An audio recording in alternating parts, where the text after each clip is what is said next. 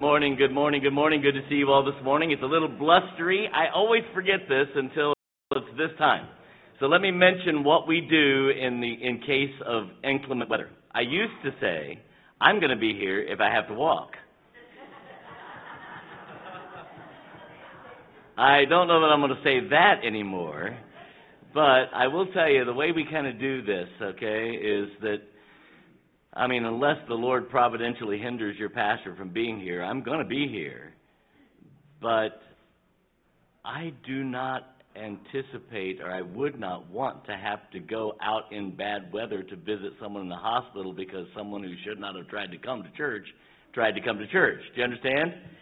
God gave us a brain, and He expects us to use it. So I'm going to ask that you would please, as we work through that. Now, Besides that, our primary is our Facebook page. If you're not on our Facebook page, you need to request to be on our Facebook page. We'll look at your name and say, no, we don't. No, I'm just kidding. But you request to be on there. It is a closed group. That's kind of where we would put any changes to the schedule due to weather. We've only on occasion, like I remember a couple years ago, literally like an hour before the church service started, it just turned cold, and all that was water on the parking lot just froze over and just became a ice rink, and so we had to just don't come, please. But anyway, so that's kind of the way we do this. I'm just letting you know so that you can, I forgot, every time I have this Sunday, I'm like, oh, I should have said something. But anyway, now I have said something, and you know. All right, welcome officially. If you're joining us for the first time, please stop by the Welcome Center. We have a gift for you, and we want to welcome you officially. If you're joining online for the first time, please scan that QR code. Let us know that you're out there, and we always enjoy hearing from you. This coming Saturday is the IFBF men's meeting that we leave here at 7:30. We'll get back here about 3:30. It's an all-day affair. It doesn't cost anything. They provide you a great lunch. It's usually pulled pork and delicious stuff, and so we invite you to come, guys. It's teenage guys all the way through. There'll be about 300 to 400 men there. Evangelist Mark Herbster is preaching for the day, and they will take up an offering, so I encourage you to do that just to help cover the expenses if you want to help. But if you can't and you don't have that, then don't worry about it. Just come anyway, and they'll enjoy having you. Then our missions conference begins the following weekend. January 19th is the Friday, Saturday, Sunday. Friday at 7 o'clock, you have a chance to meet one of our missionaries. We have the Mackays coming in from Vancouver. They'll be with us, and then 2 new missionaries are joining us. Looking forward to getting to know them. That'll be on Friday at 7 o'clock, and then Saturday at 8 o'clock, men's prayer breakfast, 10 o'clock, ladies' brunch. We do that on purpose so that the ladies can watch the kids for the men's prayer breakfast. The men can watch their kids for the ladies' brunch. You understand that, guys? And then international dinner is at 4:30. If you know how to make an international meal of some sort. By the way, America is a nation, right? So you can make an American meal. We don't care. But we'll be eating together at 4:30 with the international dinner. We eat with the missionaries. It's always a great time. You can get on the internet, figure out how to make something unusual if you want to give something unusual a try. I will try anything you bring. Food does not scare me at all, and I'll try any of it. And then on Sunday, we have our Sunday school hour. Will all be in here for the adult Sunday school classes, and we do our panel discussion with the missionaries and ask them questions, not just about their mission, but about missions in general. And it's a great time. We always learn a lot. Then the morning service and the evening service, and you'll have a chance to meet all the missionaries, hear from all of them if you come to all of the events that are there. And it's always an exciting time. Dealing with disappointment. Ladies, Bible study is coming up. It's going to be starting at the end of the month, so the cost is $10 for the book. You can sign up right out there at the table. Ladies, it's always a great time. They do a Tuesday evening, and am I saying that right? Tuesday evening, Thursday mornings. So Tuesday evening at 7 o'clock, Thursday morning at 9:30. Try to accommodate everybody, and it's always a great time, you ladies. So see the table out there, and they can fill you in. And then a friendly reminder, please check your mailboxes. Christmas cards, things like that have all come through. Many of you have already checked them, but if you haven't done so, please do that. That's just a nice friendly reminder. And then before we get to the missionaries of the week, let me add a couple of other things. So I don't know how to say this other than to say it, all right? There's these chairs that are out there. the gray and white striped chairs. And, they're not expensive pieces of furniture, so it's not like... But every now and again, I walk by, and I wish I could say this was only teenagers, but I walk by, and people are actually leaning back in the chairs. Well, lo and behold, it happened. There's one of those chairs in the fellowship hall. I don't know what happened. Nobody said anything to me. It's upside down with the leg laying on it. It fell off. It's going to do that if you keep leaning back on them. So if you'll let me be your grandmother for just a moment, you get the idea. So. And then another reminder that on February the 11th, that's coming up faster than we realize, Taylor and Maddie are now married. They came in, we've met them, and so they'll be coming in to officially candidate. They'll be with us all that day, all Sunday morning, Sunday evening. They'll be here. There'll be an opportunity for you to ask them questions. Now, we're going to be polite, but you can ask them questions, right? And so he'll be graduating with his master's in May. And we're praying about the idea of bringing him on to replace Pastor Andrew. So if you can just kind of think that through and be prayerfully considering it. We've met them already, but we'll have a chance to meet them in more detail then. And then our missionaries of the week are the Tremmels down at Fort Bragg. They say this: it's been a tremendous blessing to see the Lord using our soldiers for the furtherance of the gospel. Wyatt has been very faithful, encouraging his soldiers to come to church. I can give you at least 5 names of soldiers he has brought over the last several weeks. So that's an exciting thing to hear. Then he goes on, and I'm going to give you names, just first names.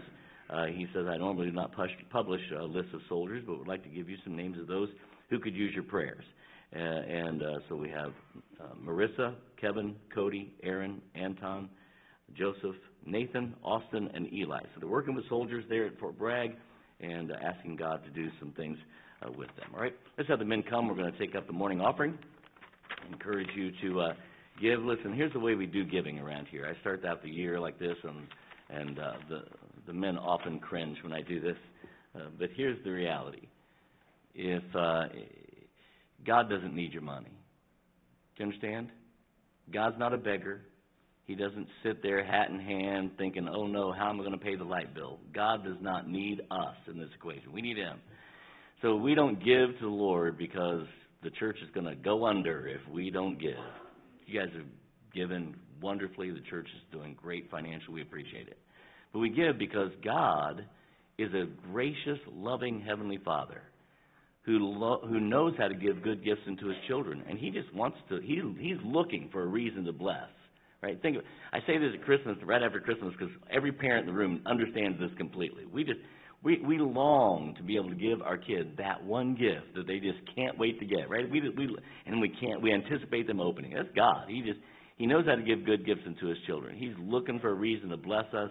And so he says to us, I want you to trust me. Would you just trust me? 10%, give me 10% of your income, and I will take care of you. And wow, God just does what he does. So if you're struggling with this and you say, churches are so greedy, then keep your money. God doesn't need it. God's not looking for it. God's looking for ways to bless us. So we give an opportunity for you to do that. If you're visiting with us, by the way, we didn't invite you here to get your money. So just visit with us, all right? Just enjoy the visit. And we'll appreciate it. Brother Tim, would you ask God's blessing and offering? Our dear Lord and Heavenly Father, we thank you this morning for the privilege of gathering around your word and for the ministry here at Southeast Baptist Tabernacle. And we thank you for the leadership that you've given to us. And as we consider Taylor and Maddie, that you just might give us wisdom and give them wisdom as they seek a place to serve you as well. And we thank you for the Tremmels and their work there at Fort Bragg. Thank you for this man Wyatt, who is actively reaching others, and then the list of names of those that need your assistance. We just ask that you might give them open hearts and that they might see your work in their lives now. We ask that you might take these, our offerings, and may your ministry be furthered by our participation in it. In your name we ask it. Amen.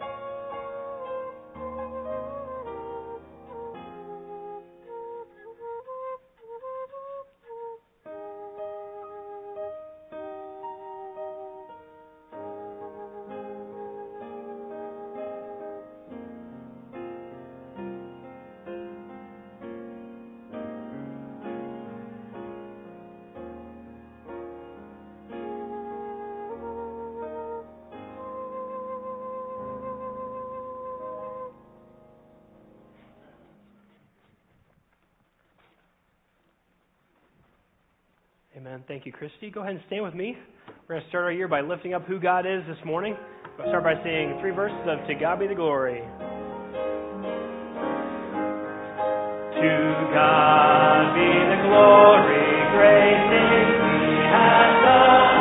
So loving the world that He gave us His Son, who yielded His life an atonement for sin, and opened the life gate that all may go in.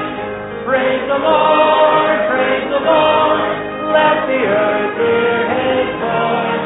Praise the Lord, let the people rejoice. Oh, come to the Father through Jesus the Son, and give Him the glory, great things He has done. Oh, perfect redemption, the purchase of blood, to every believer the promise of God. The violent defender who truly believes that moment from Jesus the pardon receives. Praise the Lord, let the earth hear His voice. Praise the Lord, let the people rejoice. Oh, come to the Father through Jesus the Son, and give Him the glory, great things He has done. Great things He has taught us, great things He has done, and great our rejoicing through Jesus the Son. But your desire and Savior will be a wonder untransported with Jesus we see. Praise the Lord, let the earth hear His voice. Praise the Lord, let the people rejoice. Oh, come to the Father through Jesus the Son, and give Him the glory, great things He has done. Great stay, remain standing for Scripture reading.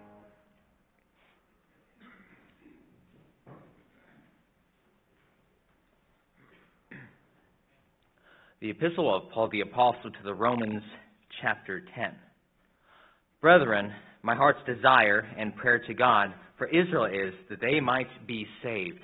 For I bear them record that they have a zeal of God, but not according to knowledge. For they, being ignorant of God's righteousness, and going about to establish their own righteousness, have not submitted themselves unto the righteousness of God.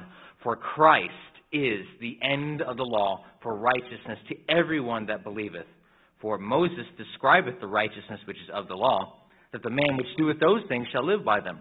But the righteousness which is of faith speaketh on this wise, say not in thine heart, who shall ascend into heaven, that is, to bring Christ down from above, or who shall descend into the deep, that is, to bring up Christ again from the dead. But what saith it? The word is nigh thee, even in thy mouth and in thy heart, that is, the word of faith, which we preach, that if thou shalt confess with thy mouth the Lord Jesus, and shalt believe in thine heart that God hath raised him from the dead, thou shalt be saved. For with the heart man believeth unto righteousness, and with the mouth confession is made unto salvation. For the Scripture saith, whosoever believeth on him shall not be ashamed. For there is no difference between the Jew and the Greek, for the same Lord over all is rich unto all that call upon him. For whosoever shall call upon the name of the Lord shall be saved. May the Lord prosper His word, whereto He sent it. You may be seated. We're going to continue singing to that Savior that we have by saying, blessed be in the name of the Lord.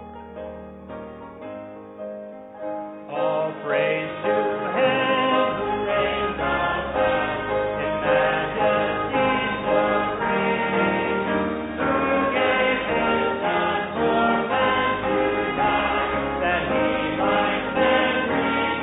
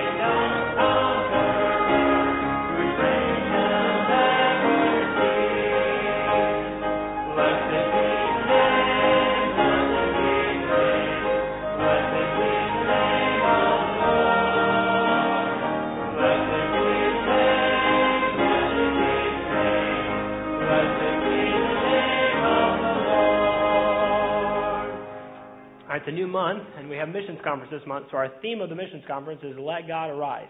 This song was written by Andy Gleiser, and it has this idea that we just lift up who God is. I was talking to our college group this morning that we don't have to do anything to make God look big. We just have to lift up who He is, and people see the majesty and glory that He is. And so that's what this song is talking about. It's talking about how our world is struggling, and what needs to be lifted up is Jesus Christ. God needs to be lifted up, and the church needs to do its job just to lift Him up. And so we're going to sing the first verse. I'm going to sing it. If you know it, sing with me. If not, join me again. We'll sing the first verse 2 times through. God's Son is not perceived as God. A darkness blinds the eyes. The children live in ignorance within this veil of lies. Let God arise like dawning light. Let God now showcase Christ, that all the fame of Jesus' name might shatter Satan's night. All right, go ahead and stand with me. Will join me on that first verse again? We'll learn the first right here. God's Son is not perceived as God. A darkness blinds the eyes. The children live in ignorance within this veil of light. Let God arise like dawning light. Let God now showcase Christ, that all the fame of Jesus' name might shatter Satan's light. All right, we'll continue adding verses as we go this month, but you learned that pretty quickly. We're going to end by singing a very well-known hymn. We'll sing all 4 verses of How Great Thou Art.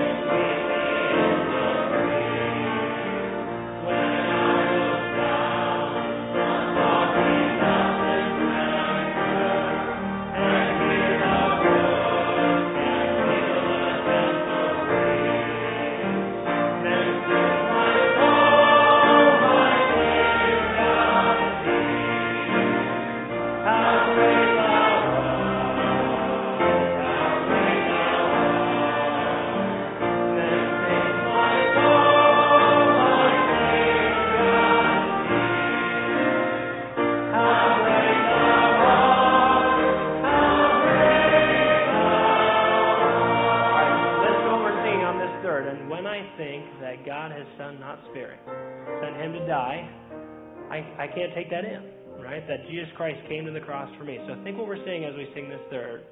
And when I think that God is not sparing,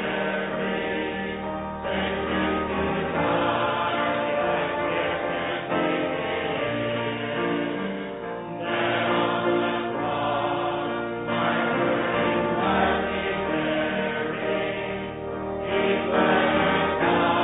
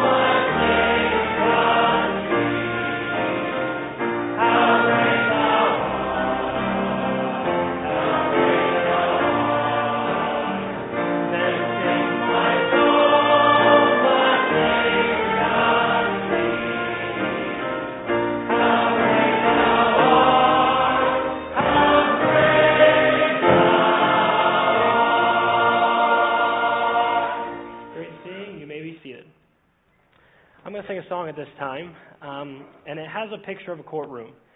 And what the picture is this, that Satan comes to the throne room of God, and he says, all these sinners, based on your law of perfect justice, which is demanded, they're all condemned. And then on the opposite side, Jesus Christ stands up and says, you know what, it's not because of what they've done, it's because of what I've done for them. And because of that, we can be justified.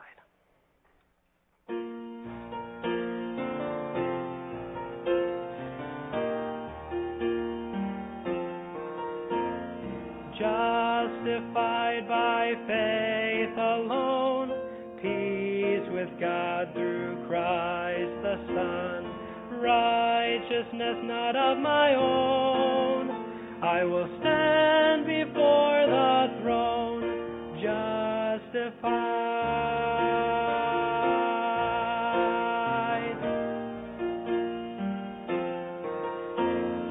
God the righteous judge of all, maker of eternal law, glorious King, consuming fire, judges man before his bar. The accuser shouts condemn, all have strayed and all have sinned. Perfect justice your demand, deems the mortal guilty then.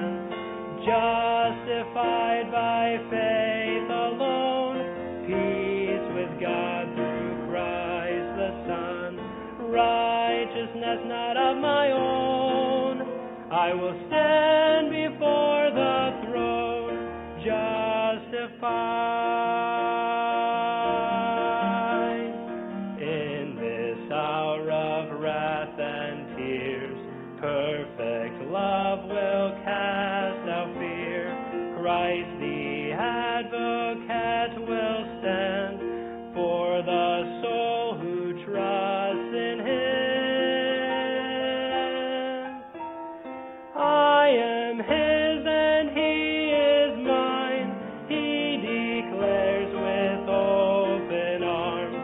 See, the penalty is paid, by my stripes this soul is saved.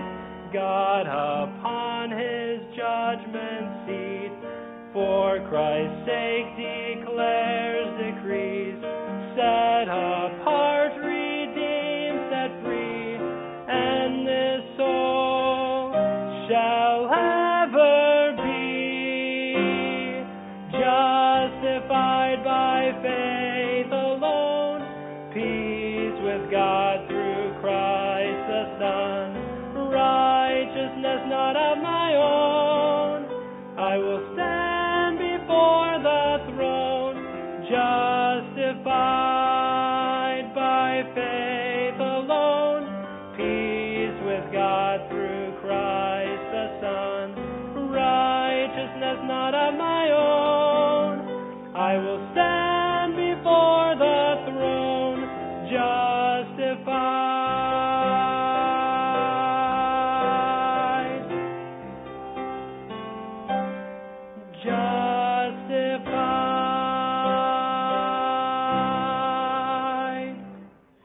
Amen. Wow. Thank you, Pastor Brett. That is powerful. I stand before the throne just as if I'd never sinned. Justified. Take your Bible. Turn to 1 Peter chapter 5, if you would, please. So the devil, that great accuser of the brethren, we're going to talk about that a little bit today. And I did not know the songs we were going to sing. So anyway, welcome to all of you who are in the overflow over there. We have quite a few over there this morning. Overthrow, yeah, whatever. You get the idea. And it's good to have everybody here. Hope you all had a wonderful holiday. The holidays are done. Now we can breathe. Now winter comes. Oh, well, okay. This is Miss Irma's last Sunday for several Sundays as she takes off to Florida. We lost Miss Pat last week, so she's already in Florida. Miss Carol's going to have shoulder surgery. She's going to be gone for several weeks. So just so you know, you can say your goodbyes if you need to. They're all taken off, but 1 Peter chapter 5. So I want to look at this topic. You know, the devil is that accuser of the brethren. That's what the Bible says. And that's what that song was about, is the devil. Literally, by the way, the devil is right when he says, God, these people are wicked, vile sinners, and they should be condemned. In fact, the Bible says, he that believeth not is condemned. It's already a done deal. We're already condemned, right? Christ steps in so that we can be justified. And so then Christ steps in, and he literally in the song says, you know, hey, these are the ones I paid for. They belong to me. They're no longer guilty. They're done. And so the devil went from victory in your life and mine who have trusted Christ as Savior, went from victory, and we were condemned on our way to hell, to losing the battle as Christ then pulled us away from that and allows us to go to heaven through the blood of his Son, or through his blood. So that's great. But then, what's the devil supposed to do, right? So the devil, who can no longer condemn us, who can no longer take us to hell because we no longer are condemned, we are justified, made by the blood of Jesus Christ, just as if we'd never sinned. The devil has to fight this battle a different way. And in 1 Peter chapter 5, we have a description of the devil coming up against you and I as believers. Verse 8, Peter writes, it says, be sober, be vigilant, because your adversary, by the way, this is an adversary, right? The devil, as a roaring lion, walketh about, seeking whom he may devour. This is what the devil wants to do. He wants to stop us from, he can't take us to hell. He can't condemn us any longer. The blood of Jesus Christ is stronger, is greater than. Read Hebrews, it's better. But what he can do is try to step into our lives and prevent us from being useful to the kingdom of God. And as a roaring lion, that's what he's doing. He's going about seeking whom he may devour. Does not mean who he can take to hell. It's seeking who he can stop from being usable in the kingdom of God. That's what he's setting out to do. I've come up with 4 rhyming words. I don't do that very often. You know me, those of you who've been here. I don't alliterate. I'm so bad.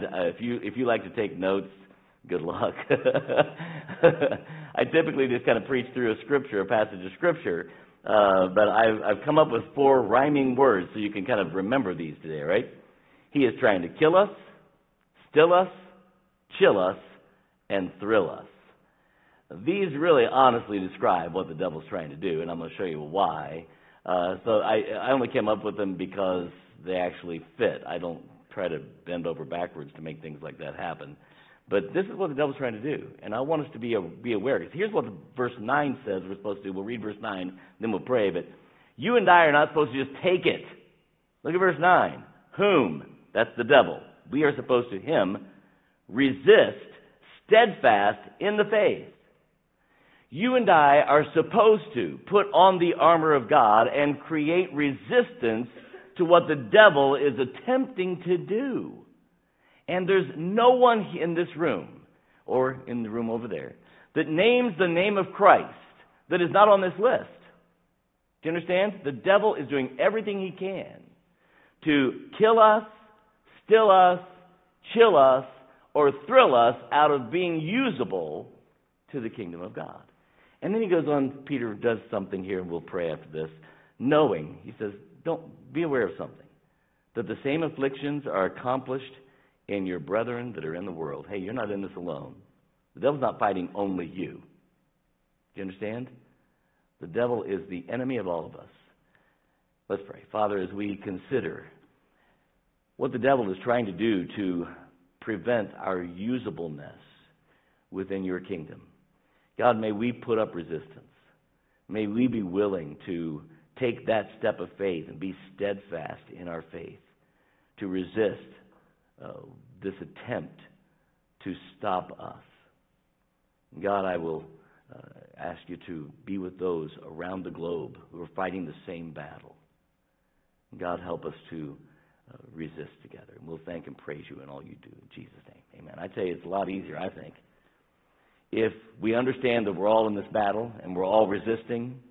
It's a lot easier, isn't it, usually, to do something collectively than it is all by yourself, especially when it's fighting an enemy who is an enemy that is quite the foe, right? And this is a big deal for us. So we need to consider how we're going to resist these things. I'm going to walk through this list for you and throw some verses out and some truths out to you, and I want you to be constantly thinking, how can I resist that? How can I resist that? Because that's what the Bible says. We're to resist this in the faith. It's a step of faith. It's trusting God. So here's the thing.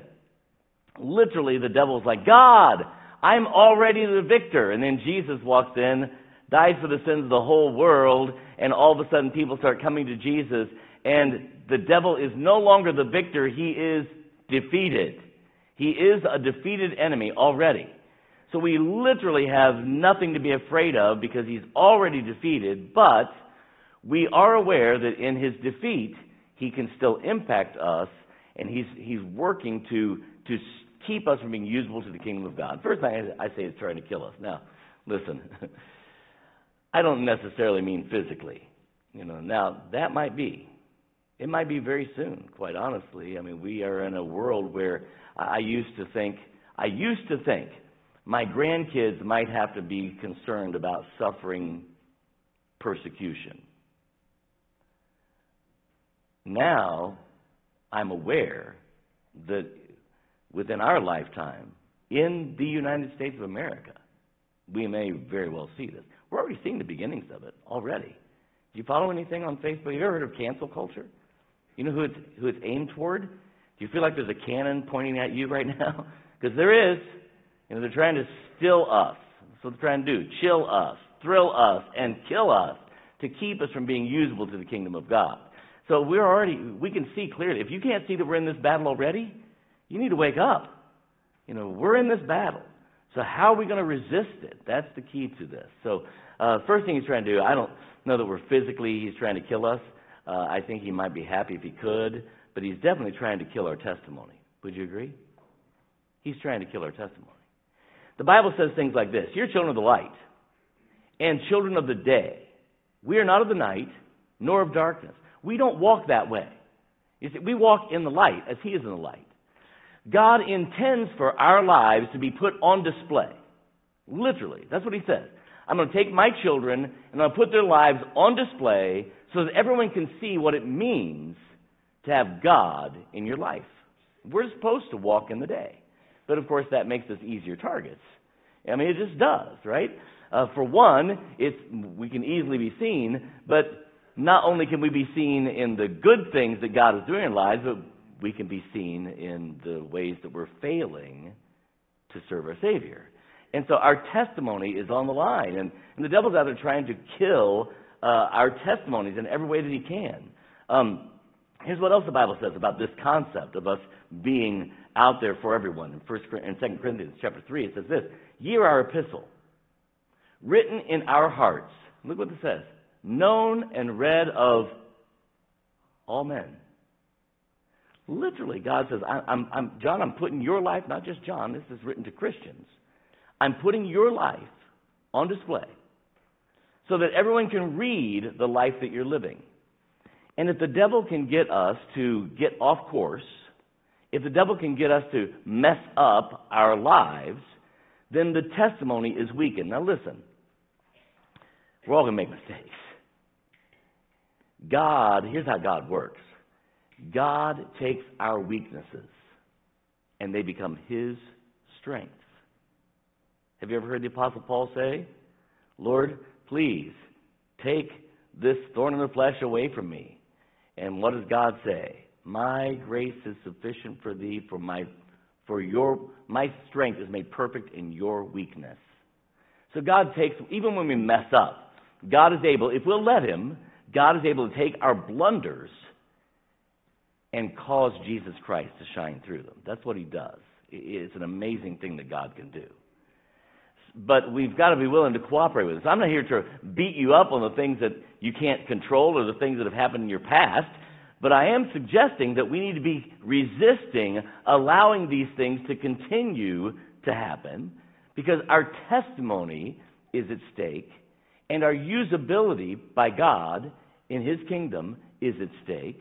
We are to be an epistle, known and read of all men.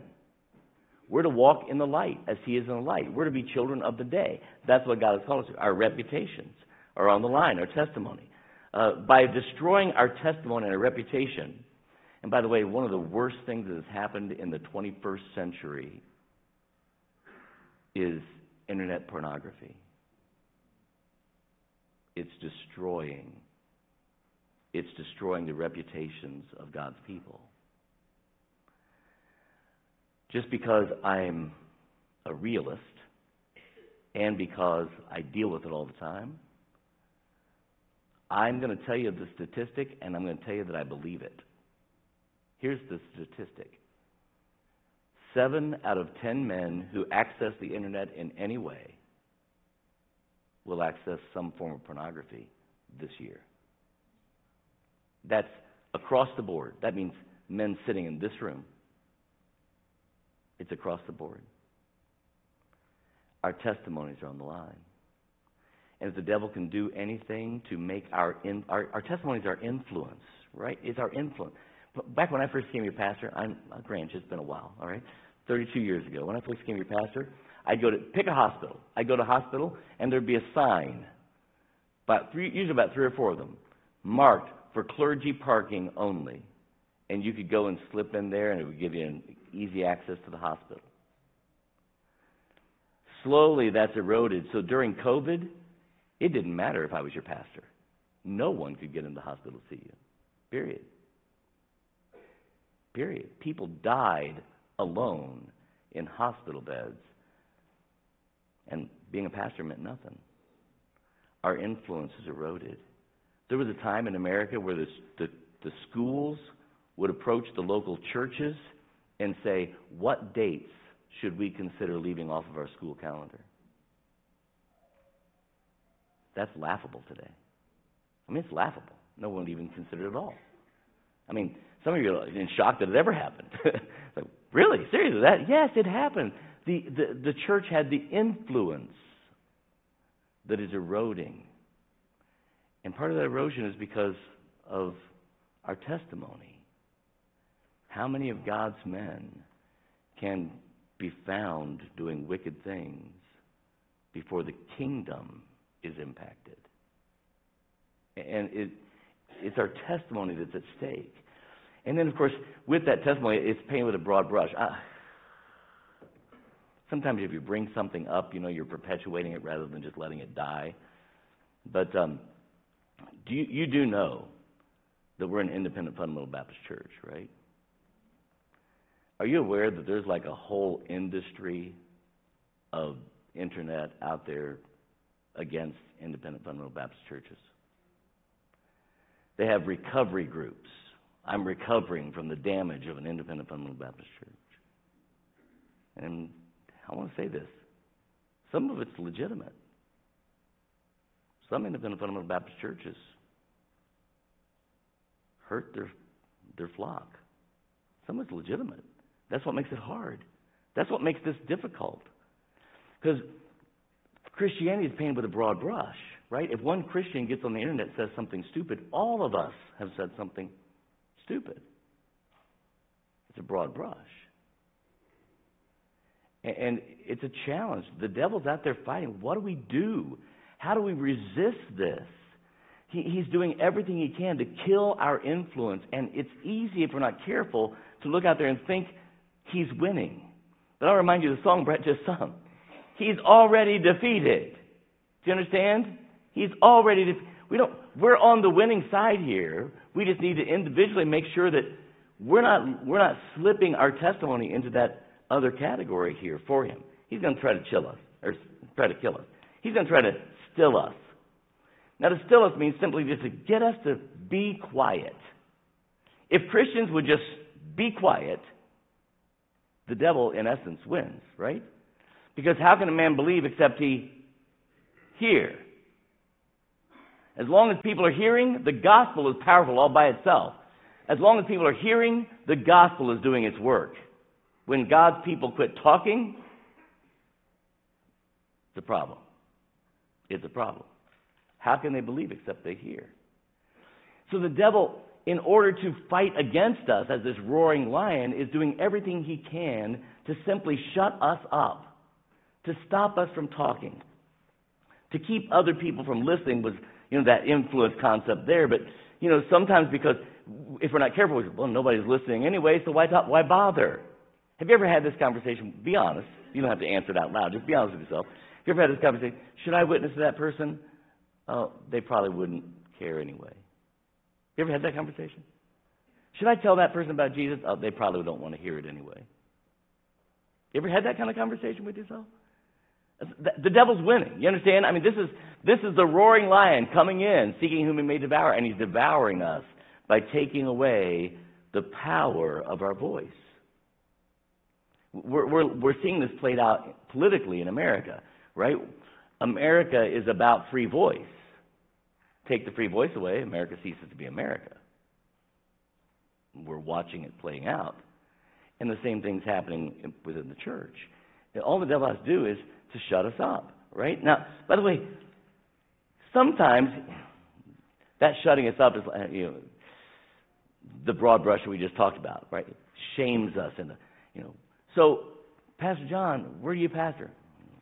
What kind of church is it? We're like ashamed to speak up for the cause of Christ, and so if he can shut us up that way, we're ashamed to be an independent fundamental Baptist because most of them are wacky. Well, I don't know. That's a broad brush concept, right? We're Southeast Baptist. You know what the idea of the I in independent fundamental Baptist is? Independent. That means we're all different. We're all different. Go to any other independent fundamental Baptist church, and I promise you it won't be like this one. We're all different. That's kind of the concept of independent. But if he can just shut us up by making us afraid to speak, some of the things he does is really, remember, on Wednesdays we're looking, right now on Wednesdays we're going through, we're in Genesis and we're going through Adam and Eve, and the Bible says that the devil is subtle. The devil is subtle. And sometimes shutting us up is as simple as this. Let's just get them talking about something else. I'm amazed.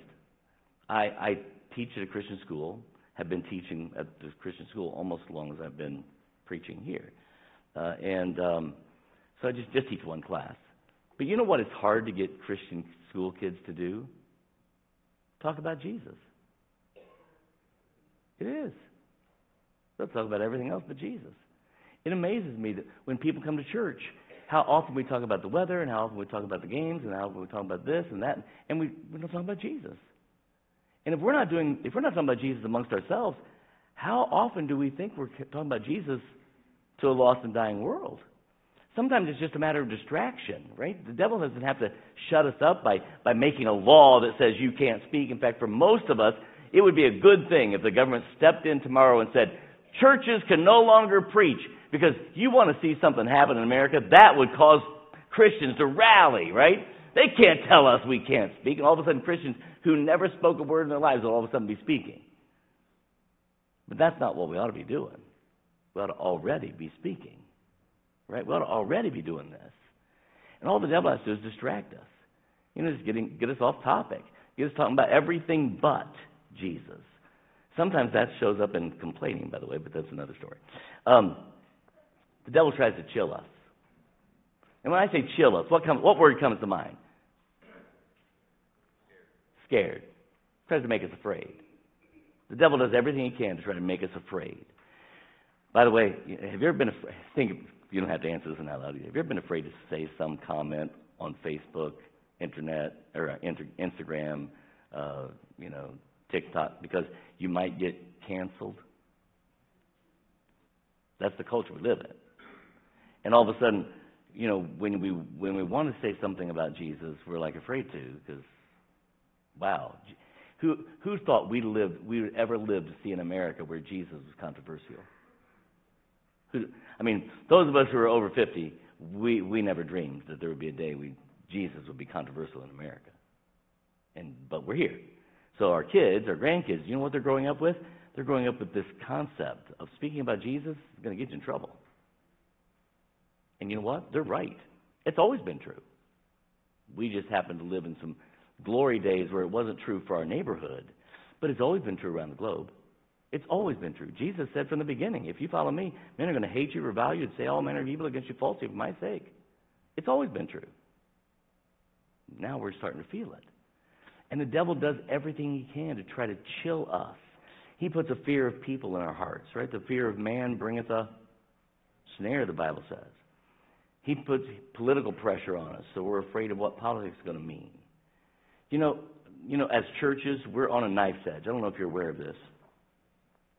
It's kind of a funny thing. We're tax exempt. Now, we bought into something a few years ago, 50 years ago, that we should not have bought into. The Constitution guarantees us to be tax exempt from a constitutional level. But then they made a law that says you can be tax exempt, but you need to be a nonprofit organization. Why? We're a church. Churches are always tax exempt, right? So, keep going. Let me share with you something. So, now we're on the knife's edge. Because for years, we get this form in the mail every year. As long as I've been your pastor, 32 years, I don't know how long this happened before then, because I wasn't in a position to fill out this form. But you fill out the form, and basically you have to tell how much your property is worth. They want to know how much the furniture is worth. They want to know how much the buildings are worth. They want to know how... Do you know what I know about this kind of stuff? I mean, quite honestly, on the black market, how much would that pew bring?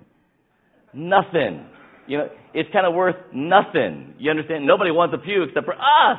I mean, it's useless to anybody else. Nobody wants them. So, I mean, what? People, we don't have that much as value. But put it all together from the world's monetary standpoint.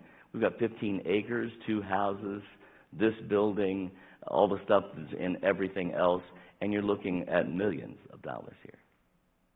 And if the government ever decided the churches had to start paying property taxes, all of a sudden, we're no longer considering Taylor and Maddie. And Pastor Brett's probably iffy, you know, and I'm getting a pay cut. And you understand? You can only afford to do so much. That's the knife's edge we're on. Here we are. And so all of a sudden, churches are afraid to say something. Remember a few years back when they started saying, you can't talk about politics from the pulpit. Do you remember when they said that? Do you remember that? We got letters in the mail. You know, if you're going to do that, then that makes you a political entity and we can start taxing you. That's what they were threatening us with. Well, somebody challenged it, took it to the Supreme Court, and they're like, the Supreme Court finally said, no, churches are exempt from all of this because they're churches. So the Constitution says. But I'm telling you, we're on a knife's edge. We're on a knife's edge. And the devil just has to scare us, make us afraid to speak up, make us afraid to let the truth be heard. And here's the problem. The truth does what? Sets you free. So if we're not speaking it, guess what's never going to happen? People are not going to be free. I'm talking about spiritual. I'm talking about freedom that really counts. I'm not talking about the freedom to spend your money. I'm talking about the freedom to go to heaven. This is a big deal. I got to hurry. I've got 2 more points. I'm out of time. 1 more point. I'm out of time. He wants to thrill us. And this is us in America. This is where you come to the lust of the flesh, lust of the eyes, and the pride of life. If the devil can make this world look more glamorous, look more valuable to us than the things of God, he stops us from being useful for the kingdom. So he, just like he did Jesus, remember when Jesus went to the mount to be tempted, and the devil said, hey, Jesus, if you bow down to me, I'll give you all this stuff. That's what he's doing to our kids. Look at it. That's what he's promising to our kids, all this stuff. All you have to do is shut up about Jesus. All you have to do is not let your faith actually be lived out. And so we become adrenaline junkies, and we're a society that lives for fun, and fame and fortune and glory and all those things have become our goals. You know, for a teenager, the concept of actually reaching a society with the gospel is so foreign because we're too busy trying to get to 1 million likes or 1 million followers or whatever so that we can start making money. Because money has become... And we have parents who bought into it too. Yeah, son, you ought to do this so you can be rich. Here's the idea for the parent. So that you can be rich and I can retire. I mean, that's the idea for the parent, but You know what it's all doing? It's distracting us from the kingdom of God. The devil's sly. And as a roaring lion, he's going about seeking whom he may devour. Whom resist. Resist through the faith. That's what we're supposed to do. We got to figure out how we're going to resist the devil, because he's going to start winning this battle for us as Christians. God didn't save us. He saved us to go to heaven. But he didn't leave us here to go to heaven. The time spent here after salvation has nothing to do with my going to heaven. I get saved, I'm going to heaven. I'm going to heaven if I die like the thief on the cross, if I die 10 minutes later, or if, like John the Apostle, I die 50 years later. I'm still going to heaven. My life here is not about going to heaven after I've trusted Christ. My life here is whether my kids, my grandkids, my neighbor, my co-workers will go to heaven. That's what it's about. And I live my life in the light so they can see it. I live my life to be read of all men so the gospel has power. And the devil is trying to stop us, to kill us, to still us, to chill us, or to thrill us away from being used by God for the purpose he's called us to. Heads bowed, eyes closed, please.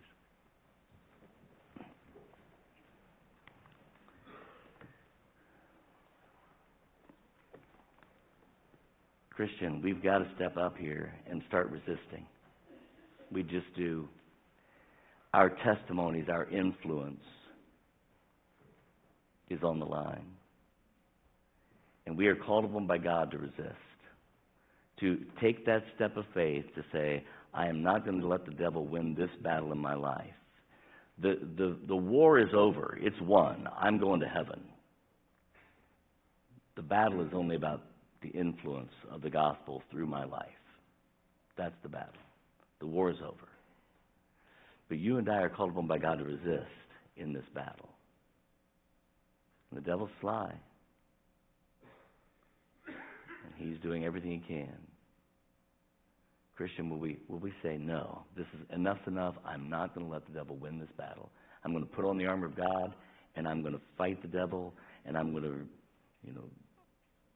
defeat the fiery darts of the wicked, and I'm going to use the helmet of salvation, the breastplate of righteousness, the shield of faith, the sword of the Spirit, and we're going to go to battle today. I'm not going to roll over. Pastor John, I know I'm saved. That's not the issue. I know I'm on the way to heaven. That's taken care of. But Pastor, I'm looking at my life's influence on the cause of Christ, and I'm afraid the devil might be winning here. Killing, stealing, chilling, and thrilling me away from the things of God. Pastor, would you pray for me that I'll be courageous enough to take that step of faith to enter the battle and resist the devil? Would you pray for me, Pastor? Would you just lift your hand up and let me see that so I can pray for you? Thank you, thank you, thank you. Hands across, thank you. Maybe there's someone here who say, Pastor John, the truth is, I'm not even certain I'm a Christian. You're talking to Christians about how to fight the devil, but the reality is, Pastor, I'm afraid that I am still condemned, as the song was saying. There's not been a time that I've come to Christ and put my faith in what he did on the cross to be the payment for my sin debt. And I'm just concerned about my soul. Right now, right where you're sitting in the quietness of this moment, you can place your faith, your confidence, your trust in what Jesus Christ did on the cross as the payment for your sin debt. You can do that right now. Lord, please forgive me my sins and save me. The Bible says, whosoever shall call upon the name of the Lord shall be saved. Believe on the Lord Jesus Christ, and thou shalt be saved. Trust him to keep his promise to forgive your sin debt through Jesus Christ. And he will do just that, and you will go from condemned to justified in a moment. Would you do that right where you're sitting? Now, no one else is looking around, just you, me, and the Lord. You say, Pastor John, best I know how, sitting here this morning, I took that step to trust Christ to justify me to be my Savior.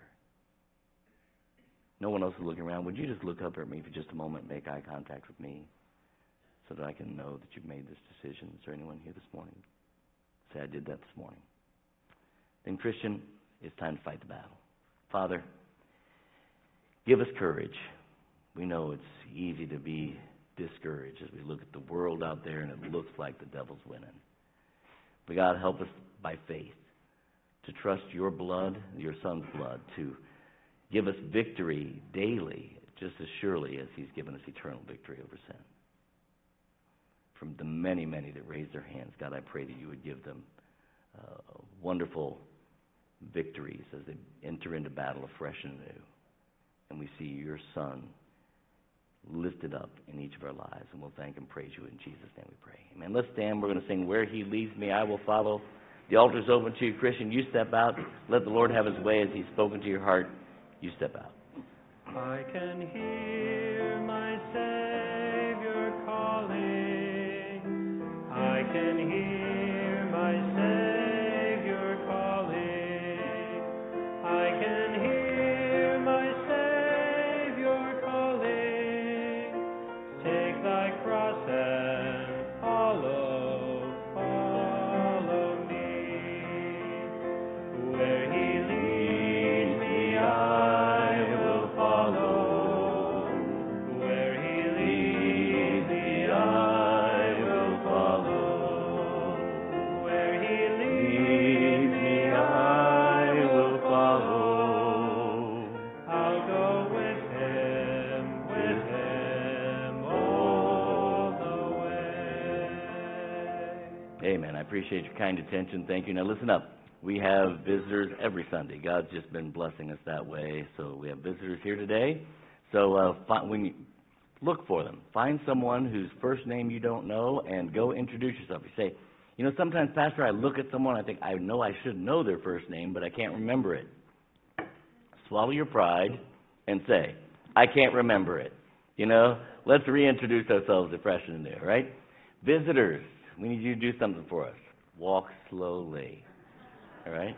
Sometimes it's like, amen, and they're gone. And I tried, Pastor, I never could find them. So anyway, just if you walk slowly for us, we'd appreciate it. Lord bless you, keep you, make his face shine upon you, give you peace. Love you all. You're dismissed. God bless.